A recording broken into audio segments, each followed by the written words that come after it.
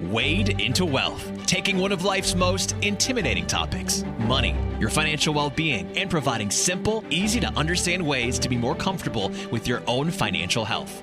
This is Wade into Wealth, brought to you by the Wade Group at Brighton Securities.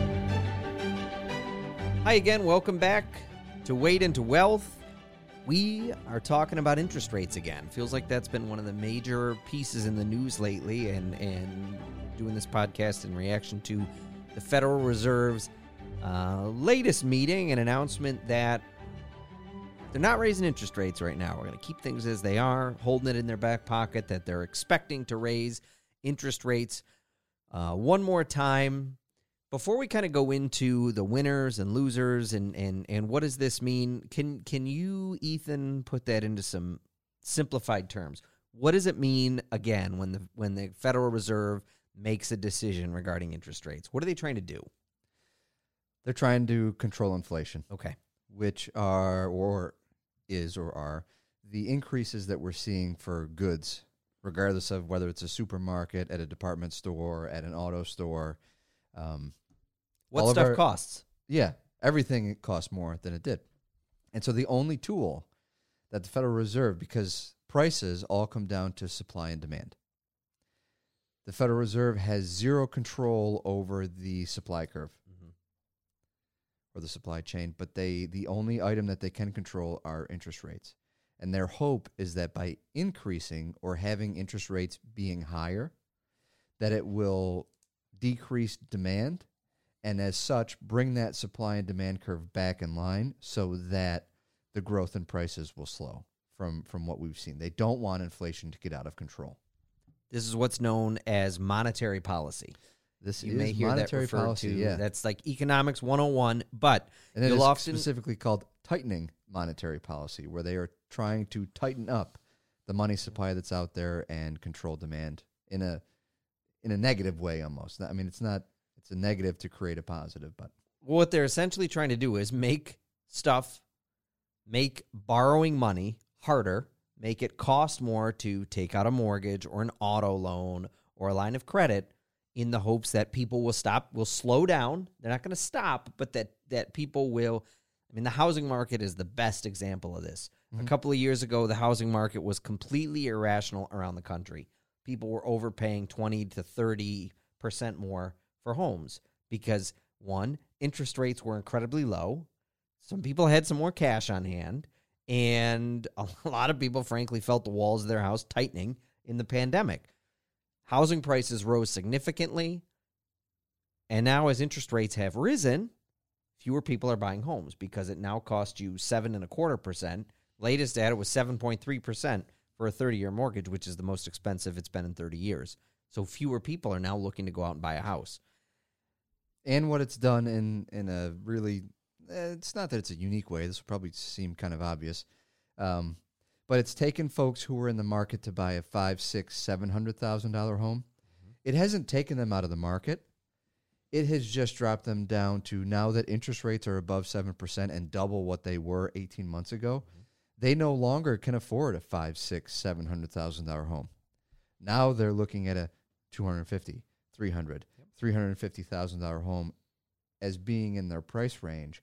And it's, in a way, in some areas, going to create more competition with those houses in that price point because you're bringing more buyers into that specific space, but you're having much less buyers in the $500,000 and up real estate home values because it's just not affordable for people anymore.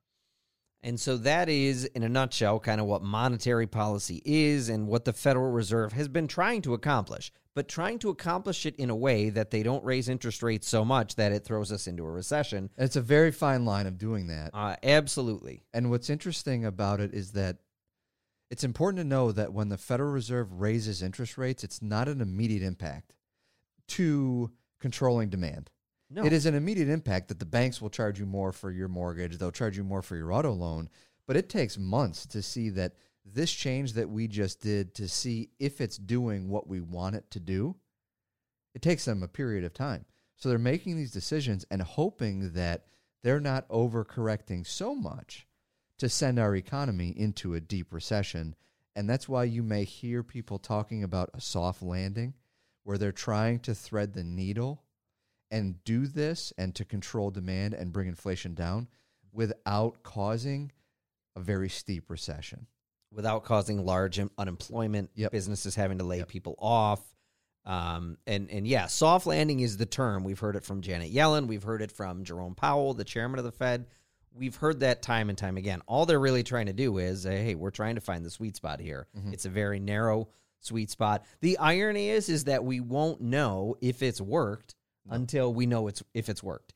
Meaning we have to look back in the past and say, all right, well, 6 months ago, the Federal Reserve took this action, or 3 months ago, is it working? It appears to be working. Mm-hmm. So they have said now, all right, it appears to be working. Unemployment numbers are not rising significantly to the point where you'd say, hey, we could be moving towards a recession because more and more people are out of work. Mm-hmm. On the other hand, stuff does still cost more. If you go out to eat, you'll notice, things cost more. So I think what the Federal Reserve kind of did was it gave a non-answer essentially of what's happening going forward, in that they're buying themselves some time and saying, look, we're not going to do anything now. We may still do something later on. We may raise interest rates one more time before the end of the year. And oh, by the way, when we stop raising interest rates, we probably aren't going to start bringing them down immediately. They gave a non-answer that allows them flexibility to adjust in a way that people would perceive as a positive sign. Meaning, it's a lot easier for them to say, we're going to keep rates higher, we might raise again, and then not do that, than it is to say, yep, we're done, this has worked, we don't need to raise rates anymore, and then 3 months from now have to completely change course and raise rates. It would show then that it's not, they're not in control anymore. And that would be very much a negative surprise if they basically declared victory and then had to go back on that statement. It's a lot easier to take an out and not declare anything and just say, yeah, it's going to be more of the same, and they can adjust as more data comes in. As parents, both you and I am starting to see the analogy where, the girls say, hey, could we go out for ice cream later tonight? Or can we go do something that we want to do? And I'm not ready to say absolutely right. Not. You could say no, absolutely not. But I'm also I don't want to say no, but I'm also not ready to say yes. You're not ready to commit. Yeah. And so it's maybe. Yeah, we'll see. We'll have to see. We'll see. Yeah, we'll talk. I'll talk to your mother about it. But you know what? That depends on some factors. And that could be, whereas for a child, it means, well, that depends on how you behave between now and then. But it also depends on, hey, do these plans that we might have, do they fall through? Yep. Do we end up going to the neighbor's house for the barbecue, or does that not happen? Mm-hmm. And if that doesn't happen, then yeah, we can do it, but I'm not ready to commit yet. Yeah. It's not that different. No, it's very similar. I mean, it's setting expectations. It's completely setting expectations, and it's the same regardless of the situation that you apply it to. You'd rather the surprise that you make be a positive, one that is viewed positively as opposed to the opposite of that. And I think that that's the exact position that the Federal Reserve is doing in terms of setting expectations for everybody right now. And it's not a surprise. Like they've said, we're going to keep rates higher for longer. Right. That's not new. They've said that pretty much every single time they've come out. But again, it's a lot easier to say, no, we think things are getting better, so we're not going to be raising anymore, as opposed to, having the flip side of that. And so if you're a potential home buyer or somebody looking at making a potential large purchase, what you might want to start paying attention to is what's called the neutral rate and what the Federal Reserve is projecting that to be. The neutral rate is equilibrium, where supply and demand are equal. And again, this is not something you can put into a formula and say, well, the neutral rate is interest rates being at 3.5%. Yep. But it's kind of one of those things that when you see it, you know that you're seeing it. Right. And so what the neutral rate likely is the point where the Federal Reserve has decided we can stop raising interest rates, maybe we can lower them, but where inflation is not out of control, but unemployment is also under control. Yep. Again, this is a reading of the tea leaves, but it may be the case that the neutral rate is going to remain higher for a while into the future. Yeah, I mean, it's also being compared. We look at interest rates today, and we've kind of been lulled into this severely low interest rate environment ever since 2008. I mean, before 2008, the neutral interest rate was between 4 and 4.5%. In 2019, it was 2.5%. Right now, it's 5.25%, around there. So are we going back to 2.5%? Maybe, maybe not. Maybe it settles somewhere 3, 4. Now, on the surface, it seems like, wow, that's so much higher than it's been. Well, yeah, it's higher than it's been, but over a long-term historical track record, it's not overwhelmingly much higher than it has been over a longer period of time. Well, it's higher than it's been in many years, but before this, it was also significantly lower than it was. Yep. And so we're kind of finding an equilibrium here, and this is where there is some conjecture, there is some projection making, but if there...